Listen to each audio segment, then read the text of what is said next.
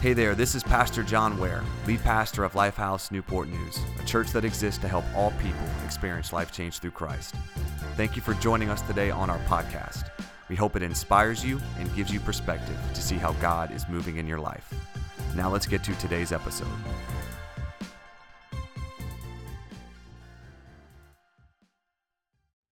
So be prepared, for you know not what day your Lord is coming. What does all this mean?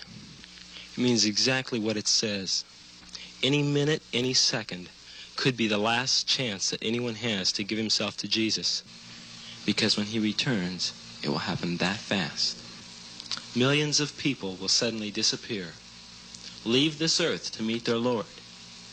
And a shocked world will discover suddenly that what the Bible said was true. This is not a fairy tale.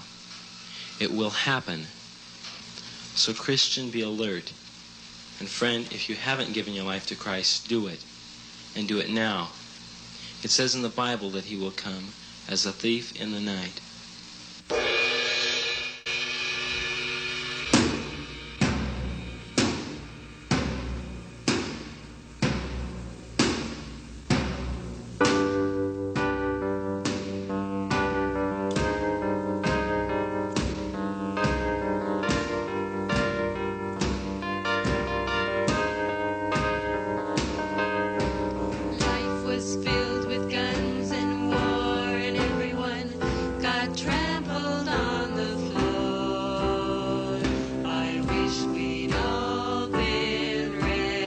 Never before has an emergency like this one been contemplated.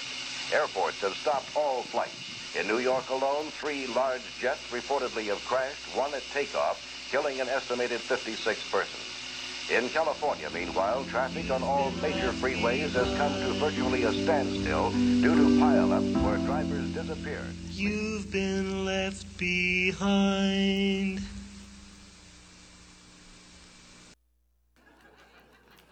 Imagine being 8 years old, like I was, and your mom comes to you, and she says, hey, I want you to watch these movies. And it's about the rapture. Imagine being an 8-year-old kid and seeing that and being inflamed with feelings of fear. Like, I don't want to be left behind when the rapture comes.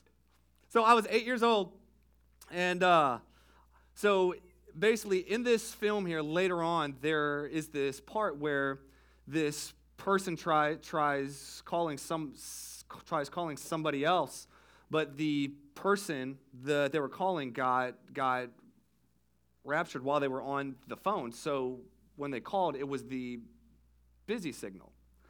And so it was like, dun, dun, dun, dun, dun, dun, dun, the person was trying to call them. They got raptured. They didn't. And so about a week later, I was at my friend's house hanging out, and I wanted to call my mom. Called my mom, got the busy signal. I immediately, my mom is raptured! And I'm here! And the person's house that I was at, they were Christians, but what my mom told me is they were Baptists. We were Pentecostal, so we had the full gospel. They didn't. So I was freaking out, and this sweet mom was like, John, look, if she's gone, we're gone. We all love Jesus.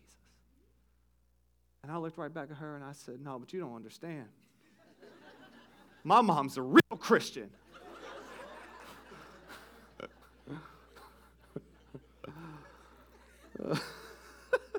The rapture, Revelation, we find ourselves today. The end of this series in the book of Revelation. We started off in Genesis. Over 13 weeks, we've ended up here. We're in the book of Revelation where it talks about the end times. It talks about the end of the world. And your worldview, whatever you believe, whether it's worldview, religious belief, whatever, you've got to think through what happens when you die and like how the world is going to actually end. Your worldview religion, whatever, has to wrestle with and come to a conclusion on kind of like 4 different things. Origin, where'd you come from? How'd you get here? Meaning, why are you here? What's the whole purpose of it? Morality, what's right and what is wrong. And lastly, destiny. Where are you going? How is the world going to end? I mean, it's just like you've got to wrestle with and think through. Revelation, the Bible talks about the end of the world, talks about what happens when we die, like all of these questions that many of us, that really, honestly, our world is really consumed with.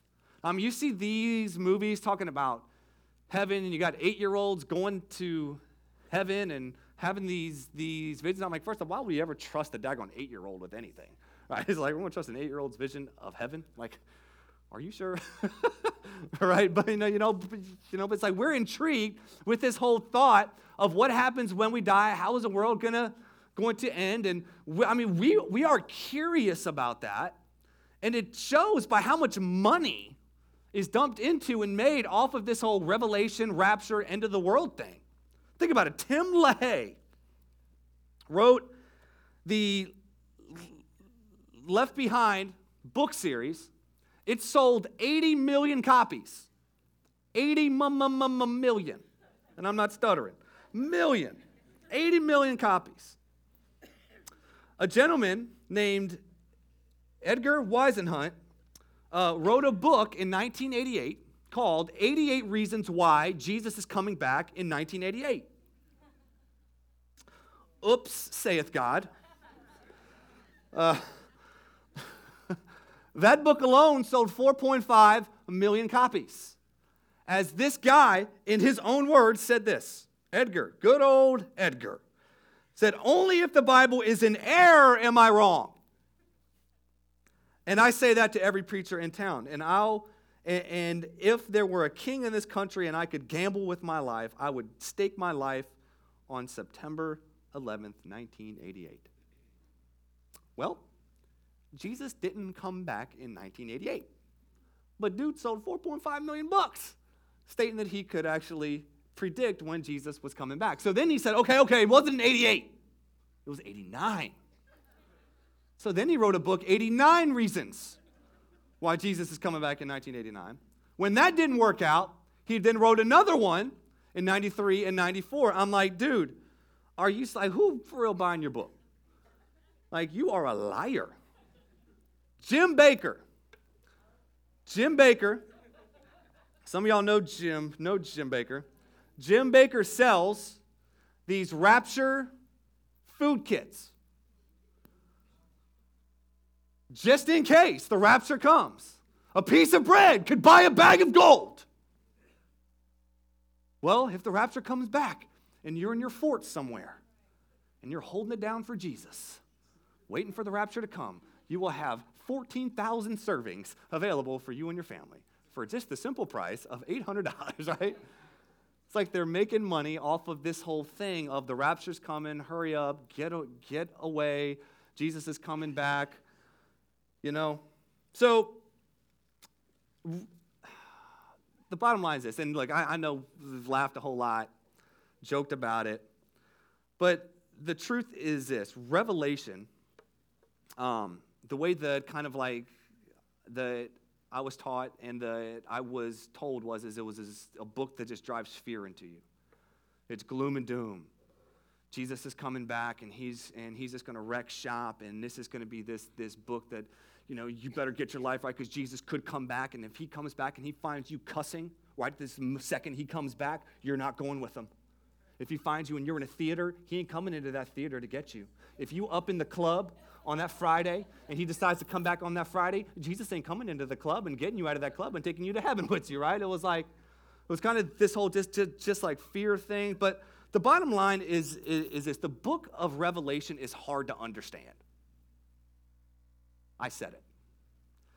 There are people who are smarter than I am, more degrees than Fahrenheit. They got doctorates on doctorates on doctorates on doctorates. They have studied Revelation intensely and different theologians have come up with different conclusions about what different things mean in the book of Revelation. Why?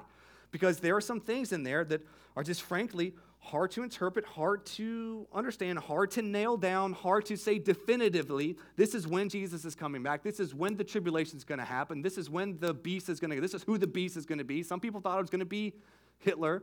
Some people think it's political leaders now. It's like some people think like the Antichrist is here now coming. It's like we make all these assumptions about what we think is going to happen, and this is my thing. Why are we going to spend energy and time on things that really aren't clear when really we need to say, God, help me to obey what's clear in Scripture?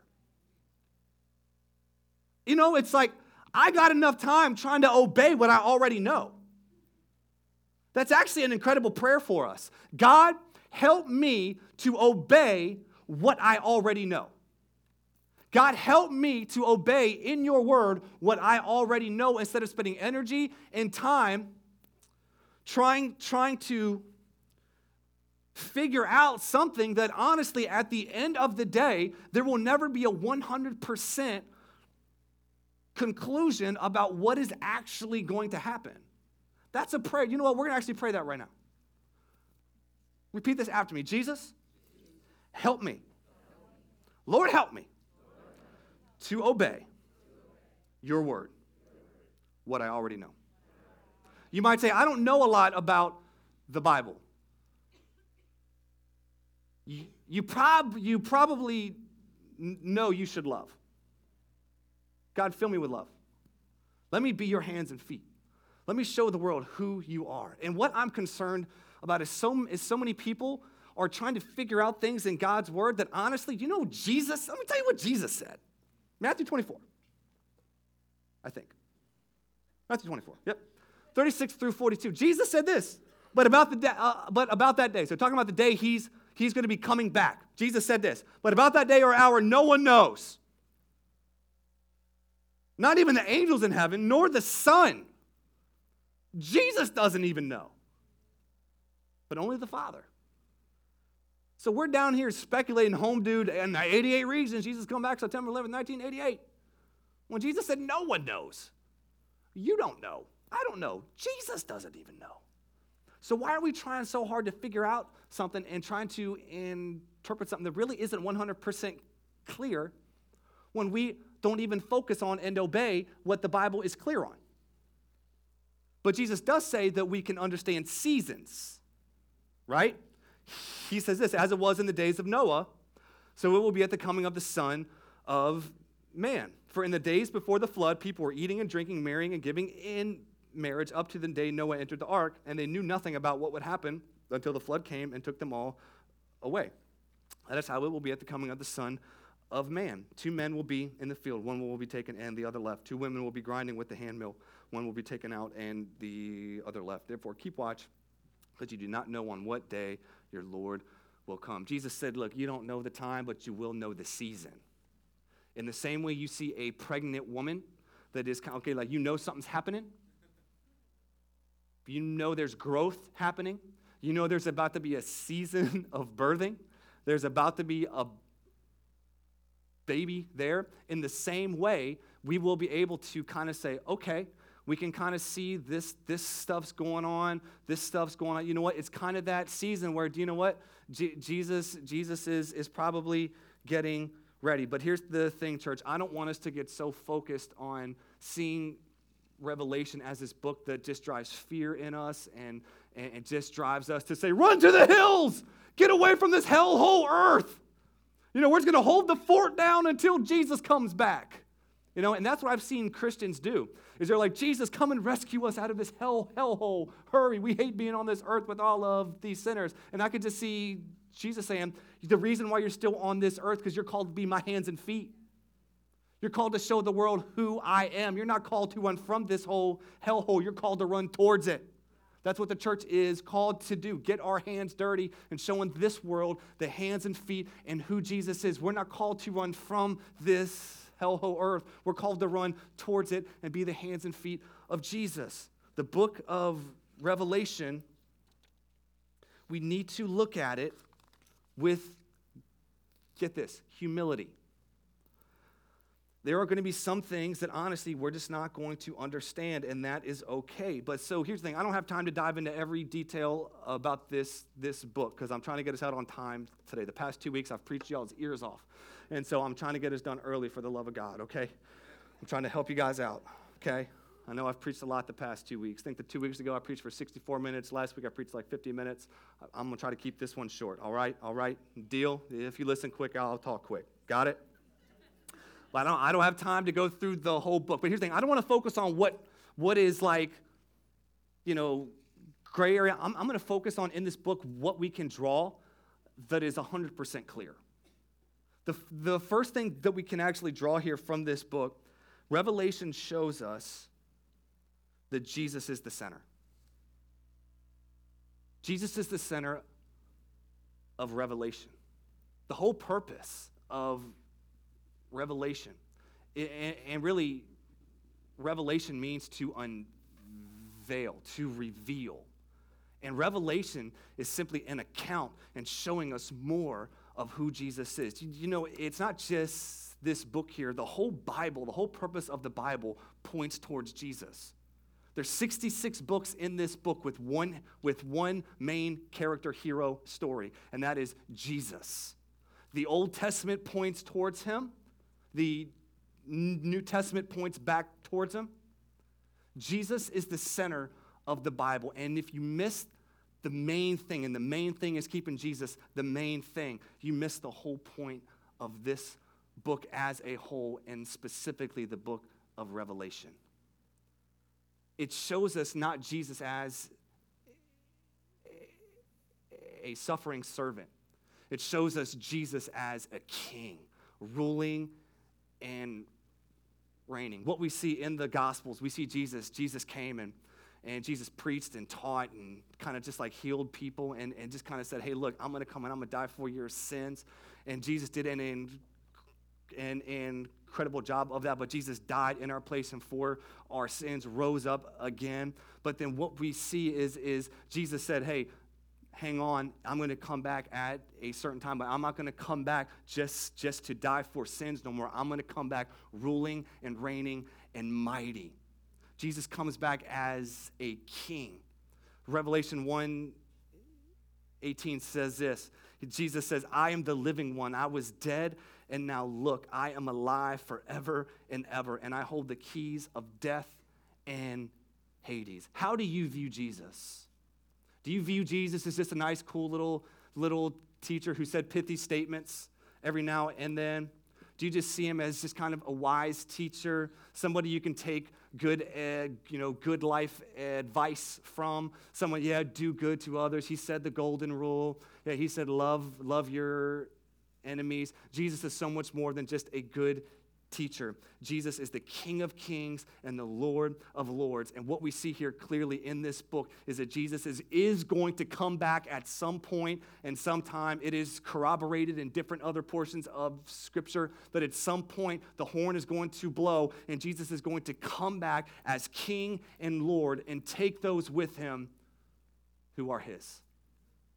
1 Thessalonians 4:16 through 17 says this, for the Lord himself will come down from heaven with a loud command, with the voice of the archangel and the trumpet call of God, and the dead in Christ will rise first. After that, we who are still alive and are left will be caught up together with them in the clouds to meet the Lord in the air, and so we will be with the Lord forever.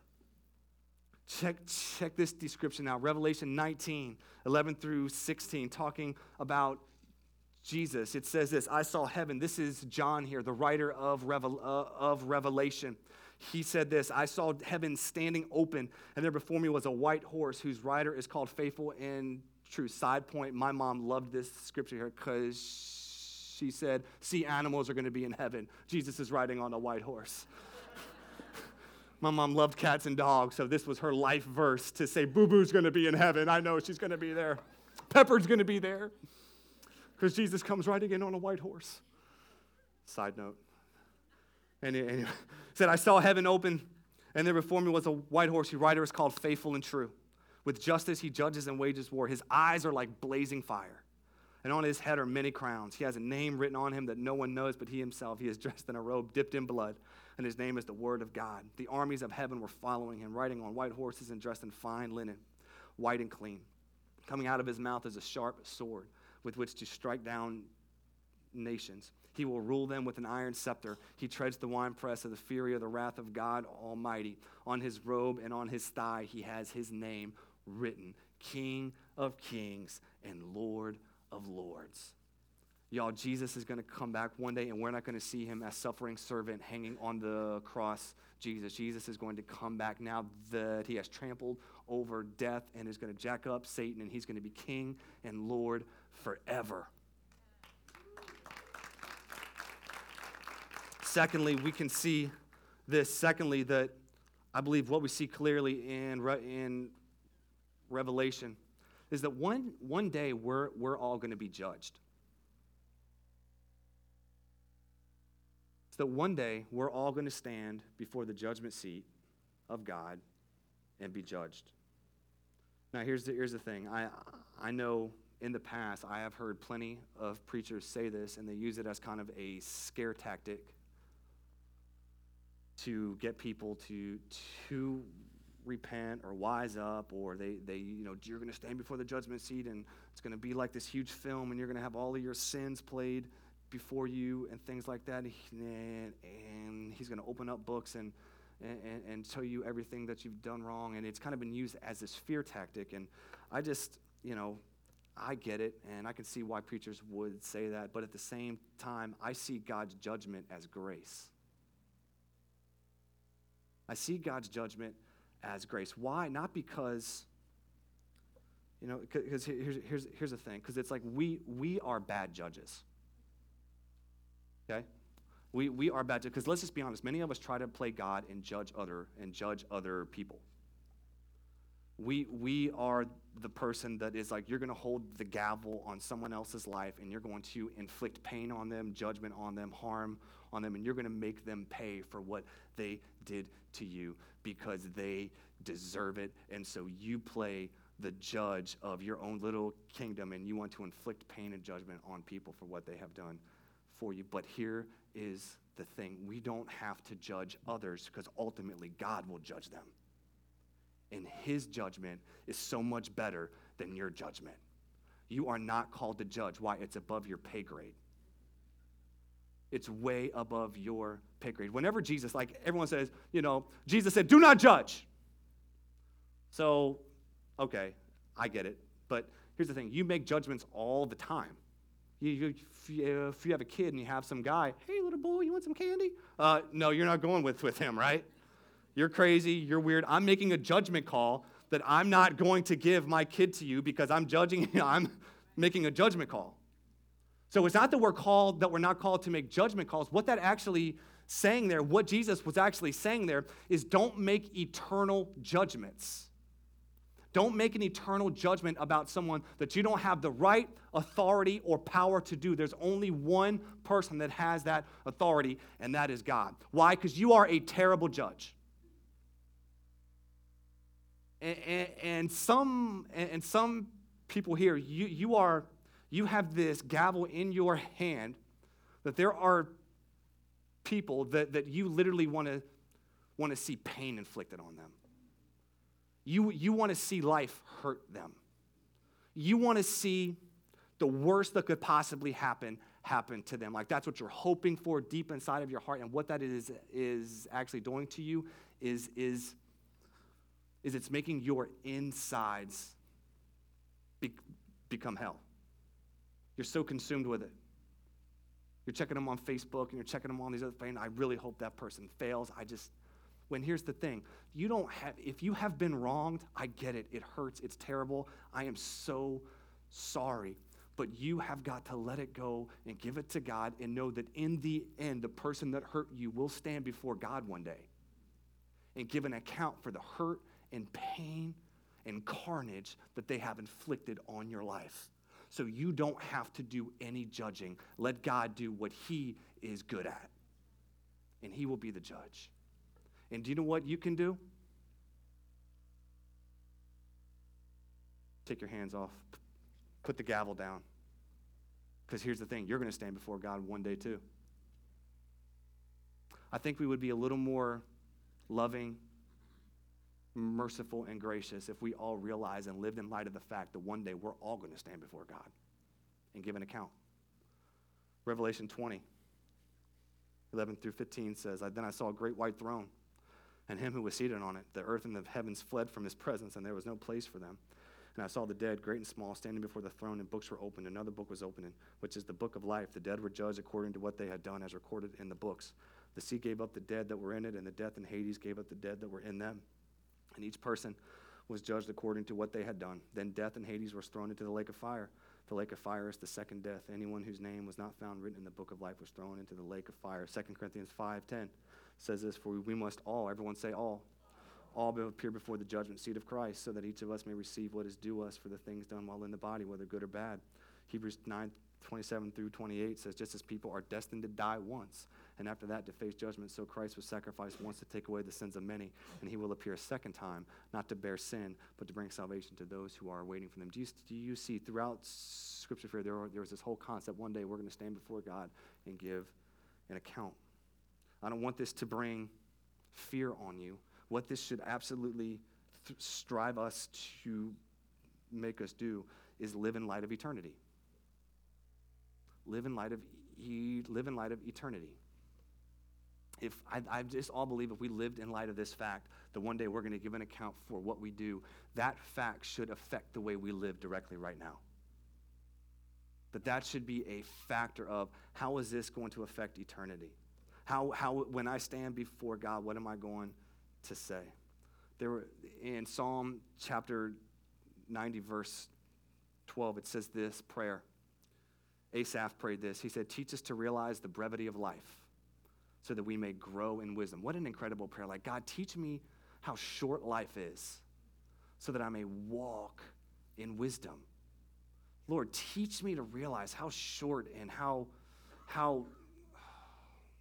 fleeting this life is so that I may walk in wisdom. Isn't it true whenever you think about this fact of one day we're all going to die and no one knows when, that it's like YOLO, right? And I know some people look at that YOLO like I'm going to go out and live stupid. Like I'm going to go out and, YOLO, I'm going to jump off a bridge. Like YOLO, I'm going to do something. No, YOLO, yeah, you only get one life. So let's live it with everything we have with gusto and power and authority and for God. Because here's the thing, we're all going to stand before him and give an account for what we were entrusted with, our time and talent and treasure. And it's so funny whenever people tell me, only God can judge me. Yeah, I agree. Only God can judge me. People got that tatted on them and stuff like that. I'm like, yo, you right. And that should scare you. Only God can judge you. But here's the thing, I don't want the judgment to lead you to just live like, it's like where you just kind of like feel like God's just like over your shoulder, like his eyes are on you, blazing fire, and if you do anything, his eyes are going to blaze you, stuff like that. No, what it should do is to give us a reverential fear. Not a fear of death, but a fear of this is a holy God who has entrusted us with this life, who has entrusted us with one life, who has given us time, talent, and treasure to use for his glory and for our good. So God, help us to live our life. Teach us to number our days aright. Teach us the brevity of life so we can live a life of wisdom. That's a great prayer to pray, church. Show me how short my life is. Lastly, really believe what we see clearly in Revelation is this idea that God wins. When you go to the end of this book, and like I said, I don't have time to dive into everything. That'd be like a 4-hour sermon, and I know no one's going to be here for 4 hours. But it's kind of like when you look at the end of this book, when you kind of read through Revelation, you read about the bowls of wrath and the 7 stars and all these things that have somewhat symbolism wrapped in them that people try to understand and people try to put meaning behind, and who is the beast and all that stuff. And if you're kind of more of that kind of, you kind of love the tribulation, the end times, that's cool. But like I said earlier, just make sure you obey what's clear. And just don't spend so much time trying to figure out what isn't clear. But you know what is really clear? When you get to the end of this book, let me tell you what happens. God wins. that we can look at the end of this. It's almost not even fair. Because isn't it just amazing that we can turn to the end, and we can see God wins. But at the end of the day, when it's all said and done, when you're 6 feet under, when this world has probably nuked itself to death, when wars are going on, this craziness is going on, that at the end of it all, God is still going to be ruling and God is still going to be reigning. And at the end of it all, no matter how hard Satan tries to take what God created and try to take what God meant to be good and take it and jack it and mess it up, God will ultimately win. Can we just take a moment to thank God that he wins? Come on. What would change in your life today? See, here's what I want you to get. What would change in your life today if you lived with that mentality, God wins? How much more confidence would you walk in? How much more boldness would you walk in? How much more authority would you walk in knowing God wins? And if you're on God's team, if you're following God, do you know when he wins? Do you know what that means for you? You win. Romans 8, like if you need to just get a chapter and learn this. Romans chapter 8. Paul is here. He's trying to get this church to see who they are in Christ. Because that's one of the things that I think is holding the church back, is us understanding and realizing who we are in Christ. Like the authority and power and love that God gives you as a follower of Christ, who you are and what you are entitled to. And this is Romans 8. Paul was trying to get this to him, and I wanted to read the whole chapter, but then I was like, reading a whole chapter in church, they'd probably fall asleep. So I'm going to sum it up for you. Romans 8, just a few points here. First off, he says, verse number 1, there's no condemnation for those who are in Christ. Basically saying, if you are condemning yourself, that's of the devil. There is no condemnation for those who have accepted Jesus Christ. If you are here today and you are condemning yourself for even what you did last night, even what you did last week, for what you did last year, marriage all jacked up, and it was all your fault, and you're just living with guilt and shame, and you got this condemning nature and feeling, that's from the devil. Those who are in Christ, there is no condemnation. Is there conviction? Yes. Conviction is a Holy Spirit thing. You want conviction. But condemnation, no, because condemnation always leads to guilt and shame. Conviction leads to repentance. He says there's no condemnation for those who are in Christ. Then he says, hey, do you know that Holy Spirit guy? Yeah. Well, that same Holy Spirit that raised Jesus Christ from the dead lives in you. What if you walked around knowing the same Holy Spirit that raised Jesus Christ from the dead lives in you as a follower of Christ? Then he says, hey, do you know you're a child of God? A child of God. You're a child of God. Then I love this. In Romans 8:28, he says, I want to let you know all things work to your good as a follower of Christ. Did you know that as a follower of Christ, there's nothing that God won't use to make you better? Yes, even the things you did that were stupid, God will take those things and make it work for your good and for his glory if you let him. That God is so good, he'll take what wasn't good and take it and make it work for your good if you let him. He's trying to tell him this, like all things work to the good. And then I love his whole response. He kind of sums this whole thing up. He says, look, I'm trying to tell you, let me just give you my summary statement here. Romans 8:31, he says this, so what do you think? With God on our side like this, how can we lose? How can we lose? And my desire is to have a church, have a people. But what if everyone at Lifehouse Newport News had the mentality, I can't lose? Yep, I know last year sucked. I know someone that I loved dearly died. Yep, I'm battling cancer. Yep, marriage fell apart. Yep, I'm 100% broke. Yep, I've messed up terribly. But I can't lose. Why? You losing a few battles has nothing on the war. You'll lose a few battles following. You'll lose a few battles following Christ. Trust me. Paul and I, we were talking the other day, we were talking about golf and the things we say when we play golf. I'm like, yeah, I still need to get saved on the golf course. I lose some battles on the golf course. Things I say. My Lord Jesus, help me. Cleanse my lips with hyssop. It's like what the Bible says. Lord, help me. But you're going to lose some battles as a follower of Christ. But just because you lose a few battles in no way influences who wins the war. Do you know why? You win. Why? Because God wins. When it's all said and done, when it's all finished, when you've gone through this life, He wins. And because He wins, you win. My desire for you today is that you would see you cannot lose.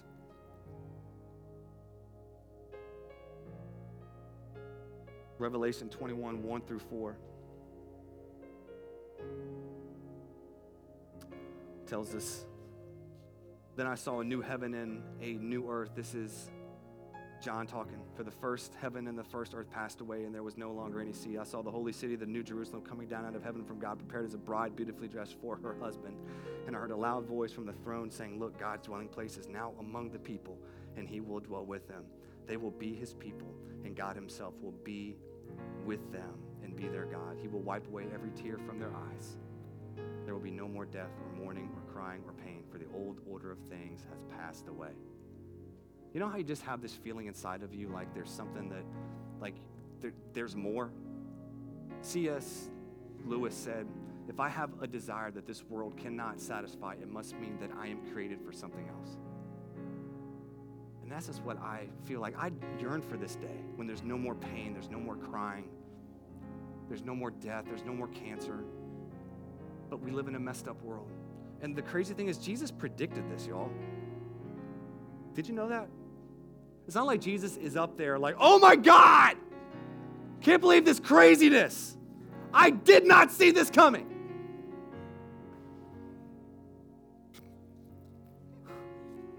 Archangel Michael, get over here. You didn't tell me about this. No. God knows, said there's going to be wars, there's going to be absolute craziness going on. But He can't lose. And because He can't lose, you cannot lose. And what I pray today is that you will be filled with an unshakable hope as an anchor for your soul. Because I sincerely believe today that there are some of you, your hope has gone. Like, hope is simply looking to the future in a positive light and seeing promise and seeing what could happen. But I believe there's so many people here, you're looking to the future and all you feel and see is dread. And God today wants to restore your hope. Why? You can't lose. Why? Because He wins. And if you're on His team, you win. And I know what you see is here is fuzzy, and what you see is here is this battle's being lost and lost and lost. But my prayer is that you would see a little bit beyond just what's going on here, and you would see beyond here, and you would know, at the end of the day, Jesus wins. And you win. Do you need hope today? Jesus said that He is the living hope. And what we see clearly in this book, Jesus is the center. Yeah, we're going to be judged one day. But ultimately, Jesus wins. Let's pray, church. Thank you again for joining us on the Lifehouse Newport News podcast. If you're ever in the Hampton Roads area, we'd love for you to join us at one of our live worship experiences at 9 a.m. or 10:30 a.m. at the Regal Kiln Creek movie theaters. Until then, feel free to check us out at www.theaterchurchnn.com or on any social media platform. Thank you so much, and God bless.